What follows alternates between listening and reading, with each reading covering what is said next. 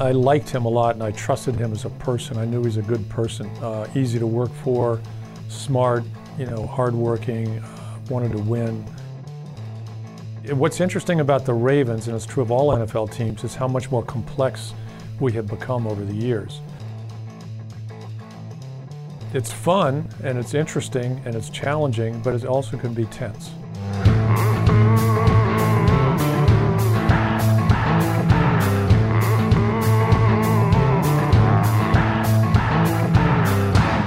Welcome into the lounge. It's a little different lounge today. Ryan Mink is not here, and so we have Jay O'Brien, our Vice President of Broadcasting, filling in for Mink. What do you think of the lounge, Jay? The new lounge is nice. It's nice, right? The new lounge is nice. Although I miss Mink. It's going to be a little less loud laughed lounge today. I know. I mean, there's always that element, that Mink brings, but we're going to have to just kind of power on without him. One of the reasons that, I wanted to have Jay join us today is we're looking ahead to training camp and the preseason, and Jay is a person who oversees all of our broadcasting, so that includes our preseason broadcasts and also the entertainment that you see in our games every single Sunday. So we'll talk about that, but before we get into talking preseason, we have Ravens team president Dick Cass joining us today to talk big picture content about what's happening with the Ravens, and then also get into his background if you want to be a team president one day. This is a man who knows how to do it. So with no further ado, let's go ahead and welcome in our team president, Dick Cass. Well, we have the pleasure of being joined by team president Dick Cass. And Dick, before we get into some of the questions about the team and the business side, one of the things that we always like to do on the podcast is talk about the great food that we have in the building. And it is great food. It is great food. It's fantastic food. And you are one of the people who is kind of a connoisseur of the soft serve. Yes. What is your personal favorite? Because I've got a clear favorite. I like the vanilla. Oh. I like the plain old vanilla. Okay. I'm peanut butter all the way. I'm peanut butter. Oh. And Steve... I've always wondered why we have peanut butter. It's for people like Jay and I. Well, no, and the rumor I think the Scouts started it, I think. The rumor is that Steve Bisciotti is also a peanut butter fan. Somebody probably started that rumor who wanted to have peanut butter. I don't think he's a peanut butter fan at all.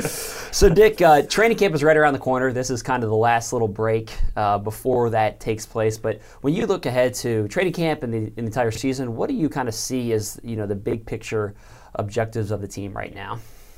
I say to myself, why not the Ravens? Mm-hmm. Why not the Ravens? I think we have our objectives are going to be to win our division, win the AFC Championship, and then go on and win the Super Bowl.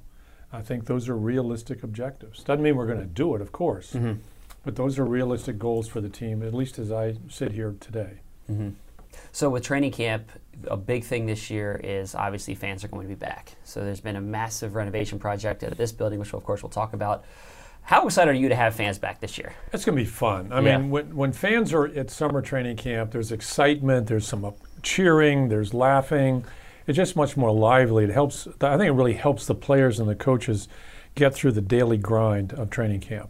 Mm-hmm. So I'm looking forward to it. Yeah. You are out there watching practice every day. Can you feel a difference in the atmosphere? I mean, there's going to be 2,000 fans out there every day, and just even at mini camp and OTAs when we had a smaller group of fans here, there's like excitement. I feel like players play in front of fans on Sundays, and I feel like having them at practice kind of simulates that atmosphere. It really does. I mean, it just makes practice go more quickly.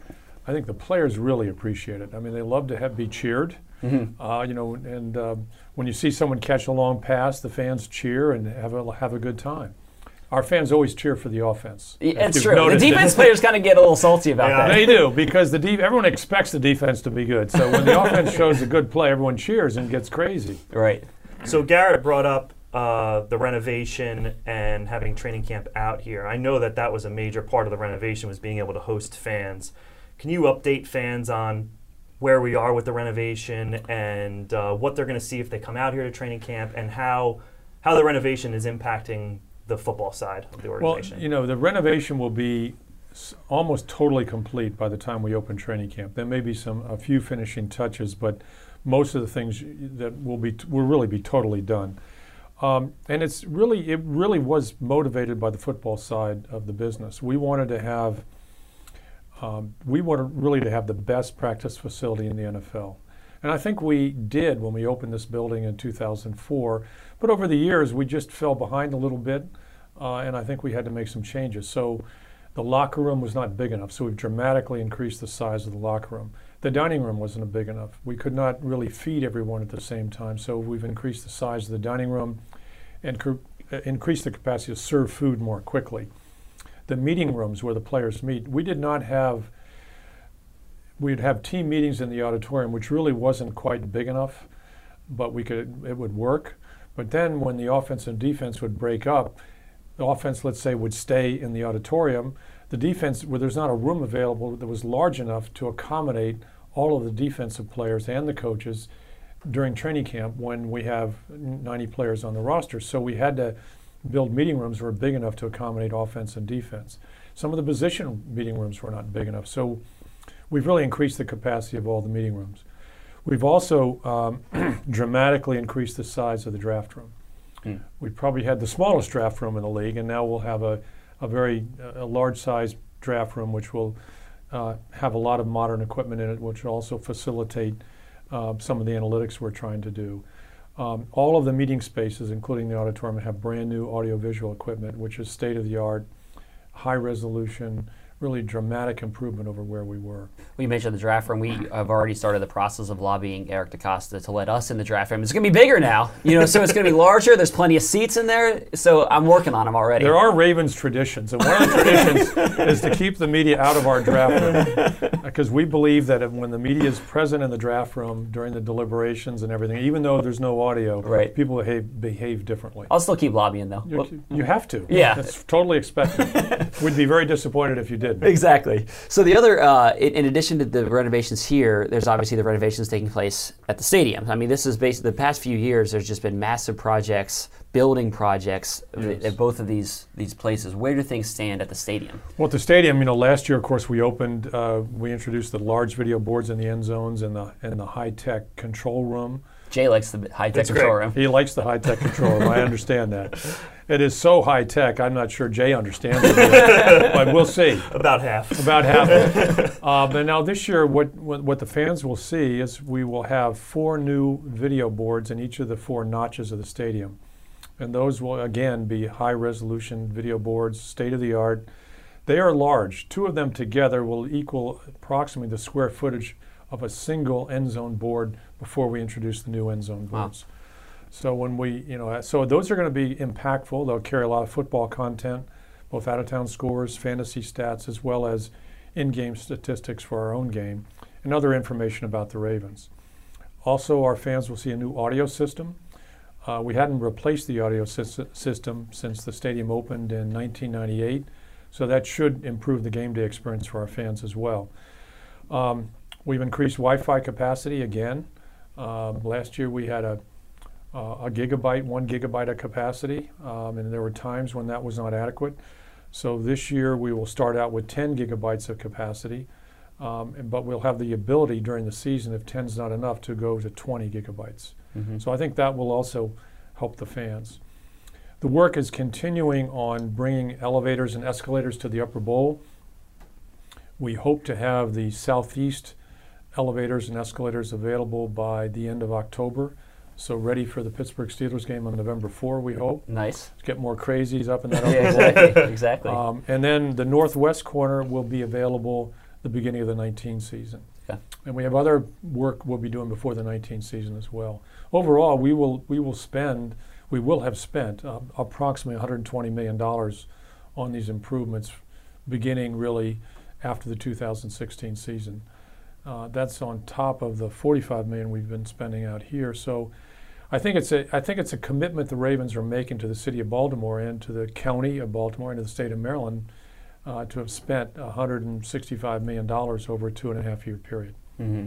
When you guys were making the decisions, if you go back, 3 years, 4 years, and you're deciding, okay, let's invest this into the stadium, can you kind of take us through those discussions and what was the decision-making process to say, you know what, we want this to be our stadium, we want to upgrade this and continue to make it a great place on Sundays? Well, I think, you have to continue to invest in your stadiums if you want fans to keep coming. And our stadium opened in 1998, so we've played 20 seasons in the stadium. Under our lease, we have 10 more to go. I fully expect that at some point that lease we will renew the lease with the Maryland Stadium Authority, and we'll go another 10 years at least after that. So if you're going to be in a stadium for 40 years, you have to make major renovations over time. And most of the renovations we are making and have made even before this most recent one relate to technology in one form or another. The fans expect it, and our stadium had to be brought up to state of the art, and now we are. The bones of the stadium are still quite good. I mean, I think we have great sight lines. It's a good sized stadium. It's in the city, so there's a lot of advantages to where our stadium is and how it was originally built, but you have to keep improving it. We never had escalators and elevators to the upper bowl, and that was a major complaint from our fans in the upper bowl. If you can imagine, if you were 45 years old and became a season ticket holder, a PSL holder in 1998, that was 20 years ago. You're now 65. And walking up those ramps and the stairs to the upper bowl is a long hike. So we really needed to do that. And I think we are one of the very few NFL stadiums that did not have escalators and elevators to the upper bowl. And we have to stay competitive with teams around the NFL. I mean, you know, the Meadowlands Stadium cost $1.6 billion. Right. Ours was built for $220 million. Yep. When we finish this most recent $120 million renovation, we will have put another $220 million into our stadium. So we've got $440 million invested in our stadium, roughly, we in the state of Maryland. But we're going against, you know, the Cowboys have $1 billion. The LA stadium that's under construction is, you know, you're hearing stories $3 to $4 billion. Wow. The Atlanta stadium, I'm not sure how much that costs, but I think it's closer to $2 billion than it is to $1 billion. Minnesota is an impressive thing, but again, well over $1 billion. So a lot of these start with B's. Yes. We're still starting with M's, but they're with the B's. Yep. Switching gears a little bit, Dick, a couple weeks ago we just finished our signature project of a playground build, and you and I are on the Ravens Foundation together. Could you just give fans a little bit of an insight into our foundation work? We also made a $1.5 million investment with Up to Us Sports this offseason. Just not just the team's commitment to the city and to the state, but just kind of the nuts and bolts of how that gets decided, how the project like that comes to fruition. Well, on the nonprofit side for the Ravens, we have two pools of money. One pool is the Ravens Foundation. The other pool is directly from the Baltimore Ravens. The reality is that the money that goes to the Ravens Foundation comes from the Baltimore Ravens. So, in effect, the money we're spending is all Baltimore Ravens money. But what we decided, when Steve and I talked about this many years ago, we wanted the Ravens Foundation to be funded and to involve our own employees on the board of the foundation, so our employees would be directly involved in charitable giving. And so the foundation itself gives away, you know, roughly $400,000 a year in various programs that we've been supporting for many years. We have a scholarship program where we give out college scholarships to high school students in the area. That's about $100,000 a year. We have another $100,000 the foundation gives to essentially after-school programs that do have something to do with sports or physical activity, and we give away $100,000 in that program to 20 organizations, grants of $5,000 apiece, and that program has been ongoing for, you know, 10 years now. So we're really, that aggregate number keeps going up and up. And we try to select programs where we think that our money will make a difference and that the presence of Ravens money will encourage other organizations to give, and that's proven to be true. Then we always have a signature project. You know, this year we did the playground build at the Douglas Homes in East Baltimore, and that was a great day. We had a lot of players out there. You were getting your hands dirty. I was getting my hands dirty. Although there was no mulch this year. Yeah, usually when we do a playground, big mulch guy. That's because I'm the definition, the embodiment of an unskilled laborer. So I have to find a project that requires no skill, and moving mulch is one of the things that I can do. So we've done playgrounds. We've donated uniforms to high school and basketball teams in the city. We renovated a school last year. One year we bought a truck for the bookmobile and then the Maryland Book Bank.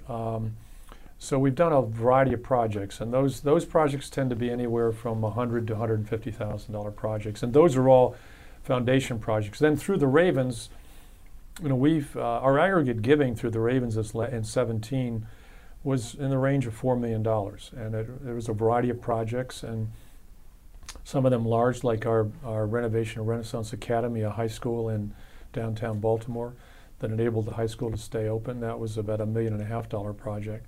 Generally, the money we spend is directed at improving the lives of the young people of Baltimore, and that's what we do. On the playground build, what was fun was seeing our partners and just people from the community getting involved. Yes. I think that was the most fun aspect of it. And I mean, other partners like, you get there and Dunkin' Donuts is just set up with coffee, and then meeting other people that are going to be affected by this project. Yeah, a lot of the residents of the Douglas homes were there working on the project. Then the kids were there playing. It was a fun day, and I know our players really. I think we had like 35 players. It might have been even more. Might have been more. I don't remember the exact number, but they had a good time as well.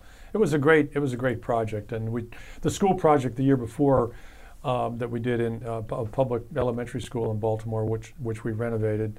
That was a great project as well. And all those types of projects, of course, we don't have enough skilled workers here, so we partner with a good nonprofit. In the case of the playgrounds, it was Kaboom. And they're a great partner of ours. Well, and Garrett, give us a rundown. I know you were building playground pieces with Marlon Humphrey. Yeah. What is break down the tape? Yeah, exactly. Hey, I'll tell you this. Marlon was focused. Yeah. There was attention to detail. Basically, what we were doing, it was kind of like building an IKEA piece of furniture. It's like all these little pieces you got to figure out. Like, was this the right bolt? And he was right there in the middle of it. So I give him credit. He was there early, first one there. And he stayed late. He worked hard. He did. He did. He put in the time. He was a good worker. So one of the things whenever we have guests on the podcast, we kind of like to talk about your personal path to where you have gotten. I'm sure there's plenty of, we have a lot of young people that listen to the podcast, and they probably say, I would love to be a team president one day. And so can you take, just as a quick synopsis of your background? Your background is in law. You went to Princeton, then you went to Yale Law School. How did you get involved in the sports world from the law world? I was I was at one law firm my entire career. I went there in 1972, and I left there to come to the Ravens in 2004. So I was there for almost 32 years. And early on, I became involved in what's known as transactions work, buying and selling companies. And in sometime in the 1980s, I got to meet Jerry Jones. And Jerry called me up one day and said he'd like to buy a football team. And I said, okay, let's talk about it. So we had a meeting, and then about 3 weeks later, he called me and said, you got to come down to Dallas. I think I'm going to buy the Dallas Cowboys. So that turned into my representing him in buying the Dallas Cowboys. And that was in the late 1980s. And then I was his outside lawyer. I never left the law firm, but I spent a lot of time in Dallas working with Jerry Jones and the Cowboys and all their legal issues. And Jerry was challenging the NFL all the time. So I used to I went to many of the owners' meetings with Jerry because he wanted a lawyer there in case someone was going to try to do something to him. So Need reinforcements. Yeah. So I got to know a lot about the NFL business and the NFL, and it was a very different kind of organization then. It was much less sophisticated, many fewer employees. The teams were different too. I mean, there were very few employees at the teams other than players and coaches and scouts, and a lot of teams didn't have scouts. They used a combine, a scouting service that a number of teams would sign up for. Much smaller organizations, much less sophisticated. Teams didn't control their stadiums. They're typically owned by a city or a state or municipality. They didn't control any of the advertising that goes on at a stadium. So everything was sort of getting started. And because I worked so closely with Jerry, I got to know a lot about the NFL and the business of a team, and so I learned a lot that way. And as time went on, I met other people interested in buying a team or in selling a team. So I represented a number of people who tried to buy a team. Some people actually bought a team, and then I represented the estate of Jack Kent Cooke in selling the Redskins back in, that was what, 1998 or 99. And then I met Steve when he was thinking of buying into the Ravens. Bank of America was his bank at that point, and they recommended that Steve hire me to be his lawyer for the transaction. So I met him, and we got along, and I represented him in the transaction, and that was he bought 49% of the team in 2000, and then we negotiated the option to buy the rest of the team at that point. But we gave the Modells had 4 years, 4 seasons to continue as controlling owners, and then Steve would have the right to buy the rest of the team. And so he bought the rest of the team in 2004, and at some point, I don't know, it was 2002 or something, he asked me to, when he had control, to come over as the president. So that's how I got the job, really. Was sports something that you were always interested in, or like when you went to law school and you're starting your career, you kind of started dabbling in the sports world a little bit with Jerry, were you thinking maybe I could really kind of focus in the sports world, or did that just sort of evolve over the course of your career? I always, as a high school kid, I played a lot of sports, and I was expected to play in college, and that I had a lot of knee injuries and so I didn't. But I always was a great fan of teams and whatnot, and so I always hoped to be there. But I never, it wasn't something you could really plan on. You couldn't, unless you sort of left the practice of law and went to work for a team. And at that point, NFL teams, they're almost all just family people for the most part, and a couple of people, but they did not have large organizations really at that point. So it wasn't really something I thought about. I had a friend who, Larry Lucchino, who was at a law firm in Washington, whose law partner bought the Baltimore Orioles, Edward Bennett Williams, and before that had been the controlling owner of the Redskins. So I talked to Larry quite a bit about it, but he still always stayed at his law firm until Edward Bennett Williams bought the Orioles, and then finally he went over to become president of the Orioles at one point. So I knew about that, how that could happen. But I didn't have anyone at my law firm who owned a football team. So, I met Jerry Jones through other work my law firm was doing for him that had nothing to do with sports. He was an oil and gas guy. Right. So we were doing oil and gas work for him. So I met him that way. So it was really by pure luck that I got involved in it. And being with the same law firm for 32 years, I mean, leaving that type of position, you're kind of taking a leap of faith. What about your relationship with Steve made you feel like this was the right move? Well, I liked him a lot, and I trusted him as a person. I knew he was a good person, easy to work for, smart, hardworking, wanted to win, but also he's humble. I mean, there's a lot of people don't share some of those qualities, and so I knew he would be easy to work. There's a lot of NFL owners I would not want to work for, honestly. Not because they're not good people, just because I think they'd be very difficult to work for. So I knew I'd like to work for him, but I didn't really think about it at all when I was representing him. I thought I would represent him and I'd be available as an advisor to him, but that he would think about maybe he would do it himself. Right. Or maybe he had a close friend or someone in business who would do it. But I think he talked around to people and decided that I would be a good person to do it. So he surprised me when I came over. I was working on some salary cap issues for him in probably 2002, I think it was, maybe early 2003, and talking to the Modells and some people here about the salary cap situation. And he said, why don't you have lunch? So we had lunch together, and that's when he asked me to come over. So it was a surprise. And now you're in a position where on a daily basis you could be in a draft meeting in the morning and then in a meeting with Garrett and I talking about digital content in the afternoon. Right. When you started, did you think that position would be, that you would be so involved in both the football side and the business side? I was hoping that would be the case, but you don't know, because I came over here and I was the only new hire. So when I came, I replaced David Modell, and Art was gone, but we didn't make any other changes, at least not initially. And we agreed that would be a mistake. We had a lot of good people. It would be no reason to start changing people out. So we did not do that, and we took it slowly. And you had to, when I came to work here, Steve said, my advice to you is make sure people like you.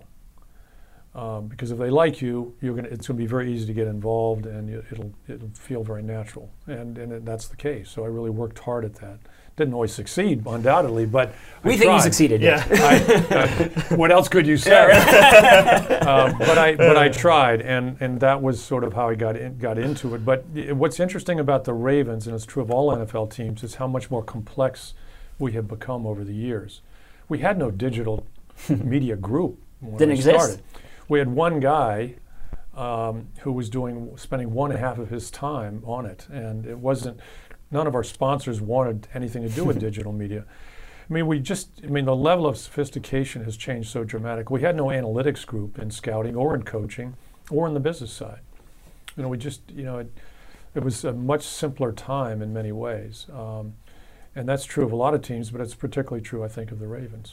One of the things that you do every year that is kind of an event that I think a lot of people would love to be a fly on the wall at is when you go to Steve's house after the season and have that meeting with Steve and Ozzie and Eric, John, Pat, basically map out the entire season. This is an example of what Jay's talking about in terms of being, both sides of the coin. What happens behind closed doors of that meeting? We have a few drinks.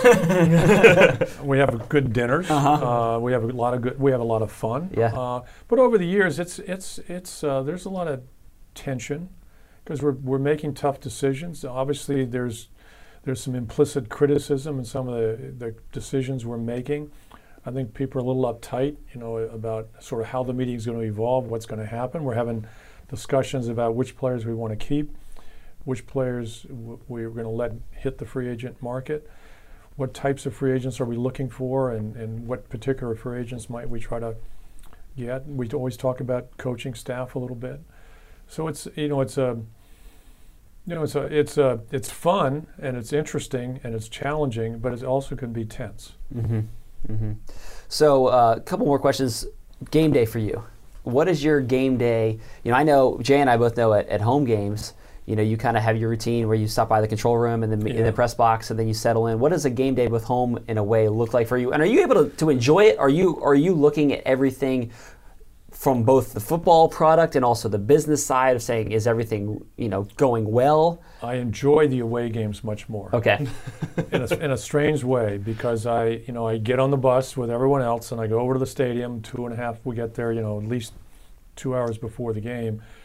And I don't have any responsibilities, really. I don't have to worry about, are people getting to the gates? Do we have any security issues? I mean, all the other issues you worry about when we're home.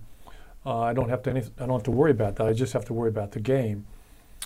And I don't really enjoy watching the games. I mean, it's hard to watch the games. It's tense. You want to win so badly. You know how hard everyone has worked to win a football game. And it is very hard to win a game in the NFL. Very hard. So many things can go wrong. And so it's not an enjoyable experience. But I've learned there's nothing I can do. I'm sitting there, I'm watching, but there's nothing I can do. But I'm usually, on the away games, I sit in the visiting owner's box. If Steve's on the trip, I sit with Steve. If he's not there, I sit with a lot of members of our staff. I'm generally pretty quiet. I just watch.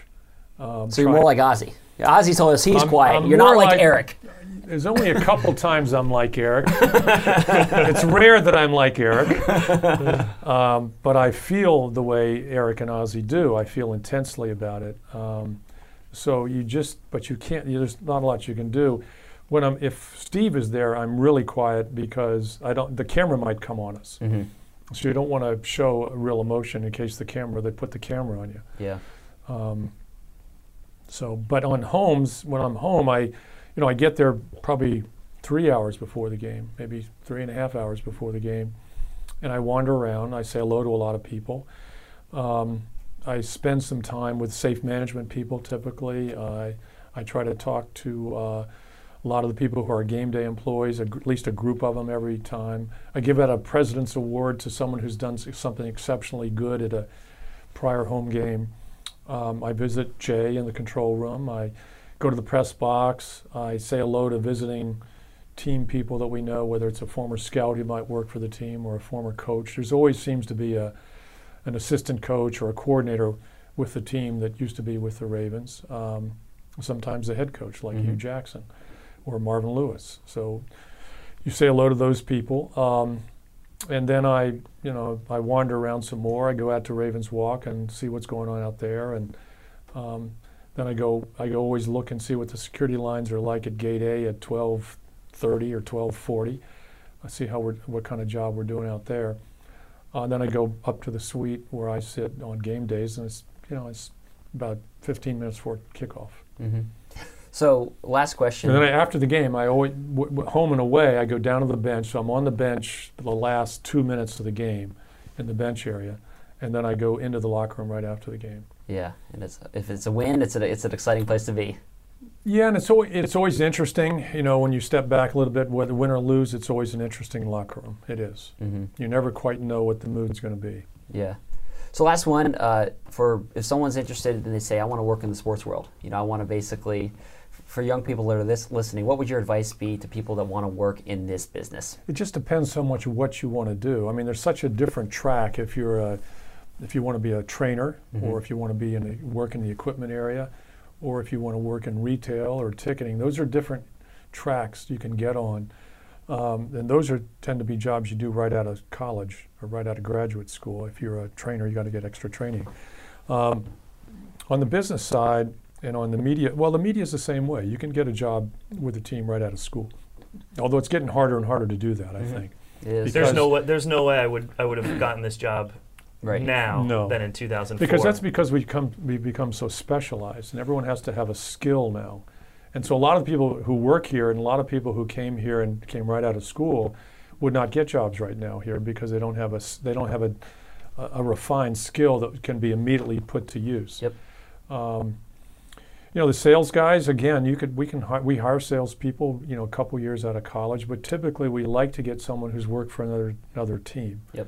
Whether it's a minor league team or a hockey or basketball or even another NFL team. We like to get someone with a little experience. If you want to become a president of a team, the easiest thing is to be a son or a daughter of the owner. We're out, Jay. We're out. You know, because at bottom, the NFL is still a family business. It's true, yeah. You have to have one owner who owns at least 30% of the equity of the team and has 100% voting control. 100% voting control. So, and those tend to be the families. And so a lot of the teams are still built on a family structure where, you know, the controlling owner today might be a little bit old, but he's got a son or a daughter who's working their way up, and some of the teams have already transitioned over to the son or a daughter. I mean, if you look at the Bears and the Steelers and the Giants, those are all teams that are built strictly on the Bengals are the same way. So. But if you're not a family member, then you just it's a matter of luck, really. You know, you've worked your way up, perhaps, or maybe you're like a lawyer like I am, and you've either worked at the league office for many years, or you've represented a team, or multiple teams, and you know a lot about the business of the league. So there's no easy way of doing it. I mean, it's just, and it's amazing how many resumes we get, how many people who are in their 40s and 50s will call up and say, I'd really like to come work for you. How do I do it? And I always say, I'm sorry, but we don't have any opening right now. I mean, it's hard. It's hard. I'm much like here at the Ravens, I like to promote people who have been with us for a while. Right. Because I think you build a much more professional staff when you can promote from within. So people who are here know that if they do a good job, they can keep going up. The problem with a sports organization is there's not that many senior level jobs, and so there's not enough senior level jobs for everyone who's working their way up. So then I tell those people, well, what you need to do is go to another team. You know, take a higher level job at another team, maybe not in the NFL. And then if you really want to be in the NFL, work your way back. Right. So there's a lot of different ways of doing it. You have to be flexible, and you have to be a risk taker. You have to be willing to jump off into the unknown a little bit and just say, okay, this is something I really want to do. I'm probably going to take a pay cut, but I'd like to do it anyway. And if it all works out, you'll be fine. Well, hey, thank you very much, Dick, for joining us. Thank you for having me. Yeah, absolutely. Appreciate it. Great. Well, thanks to Dick for joining us, and Jay, thank you. That was fun. Yeah, it was fun. So before we go, I want to get your perspective. I mentioned the fact that we have training camp coming up, preseason games that we produce. So what are you most excited about as we look ahead to the next couple of months? Well, Dick mentioned it in the interview, the new video boards in the upper deck. To see them in renders for a couple years is one thing, and when we were able to put content up on the first one, it was a wow moment. Oh, really? Oh, they're going to be so impactful, and it seems simple, but when you go to a baseball game and there's an out-of-town scoreboard, as a fan, it's reliable. You know you can look there and always see scores, and you don't necessarily have to grab your phone at all game to check on another team or another player. And so that's what these boards are going to allow us to do, is we can offload some of the content, out-of-town scores, fantasy stats, in-game stats, that we had on the main video board, Ravens Vision, last year. We get to move that content up to the upper deck boards, which are gigantic, as Dick said, and it allows us to fill more of the video board with game. So last year, the video boards, the Ravens Vision boards, are 200 feet wide. And last year we had game coverage on 140 feet of it, and the other 60 was stats and information. Now we're able to add another 30 feet of game coverage. Nice. Because we're moving that information upstairs. So it's going to make the game just even more fun to watch. Nice. And then preseason TV. So for folks who don't know, we produce our preseason broadcast in-house. Although oddly enough, we have 5 preseason games this year, and we are only producing 3 because of the Hall of Fame game and the Monday Night Football game. Right. So if it's a nationally televised game, which the one against the Colts, that's the Monday Night Football game, and then of course the Hall of Fame game, those are both national televised games. So we don't produce this. So we'll be producing 3. So who is on the call this year? Last year was Brian Billick. So Jerry Sandusky and Brian Billick are back in the booth, Nice. and Evan Washburn from CBS Sports is back on the sideline. So we are very excited to have that group back. Brian's insight, being a former coach, being in the draft room with Ozzie over the years, and working for this organization, his insights are just outstanding. And especially this year with Ray going into the Hall of Fame, I think Brian's insight throughout the preseason about Ray will be pretty interesting. And then Evan, of course, has done sideline for Super Bowls, and so his insight in our pregame show, postgame show, during the game will be great. And then, of course, you can't do it better than Jerry on play-by-play. So their chemistry last year was great, and we're really excited. Nice. We've got some cool stuff planned for the Ray Lewis Hall of Fame. Oh, we're really pumped about that, and I think just our preseason games this year, and I think Sarah wrote about it in Late for Work last week, but our preseason games this year are must-see TV. That Rams game here is going to be fun. Well, and I would tell you that every year because we produce the broadcast. But with 12 draft picks this year, with obviously with Lamar and Hayden.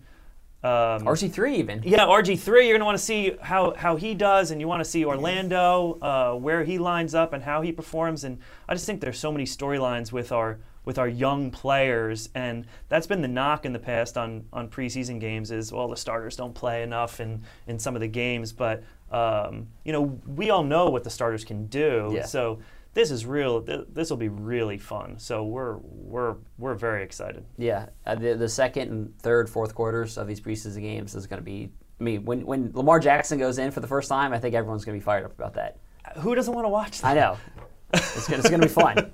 It's going to be fun. So, the reason we did the podcast this way this week is Mink is out this week. Next week, I am out of town for a conference, and then the week of the 4th of July, our offices are closed. So basically, we've got like a 2.5-week gap where Mink and I are not going to be in the same room. And so, which is good. After Mink beats you in the travel draft, I think you guys need a couple. Was that a weeks shady apart. move on my part? 100% a shady move, but that move or not, I mean, that wasn't the point. I mean, Mink's top picks were pretty impressive. He did all right. I'll give it to him. I'll give him the win on that. And his other drafts have been atrocious. Yeah, coming from somebody who acknowledges that he has never won a draft, I'll go ahead and give him the win this time. It is a team with that.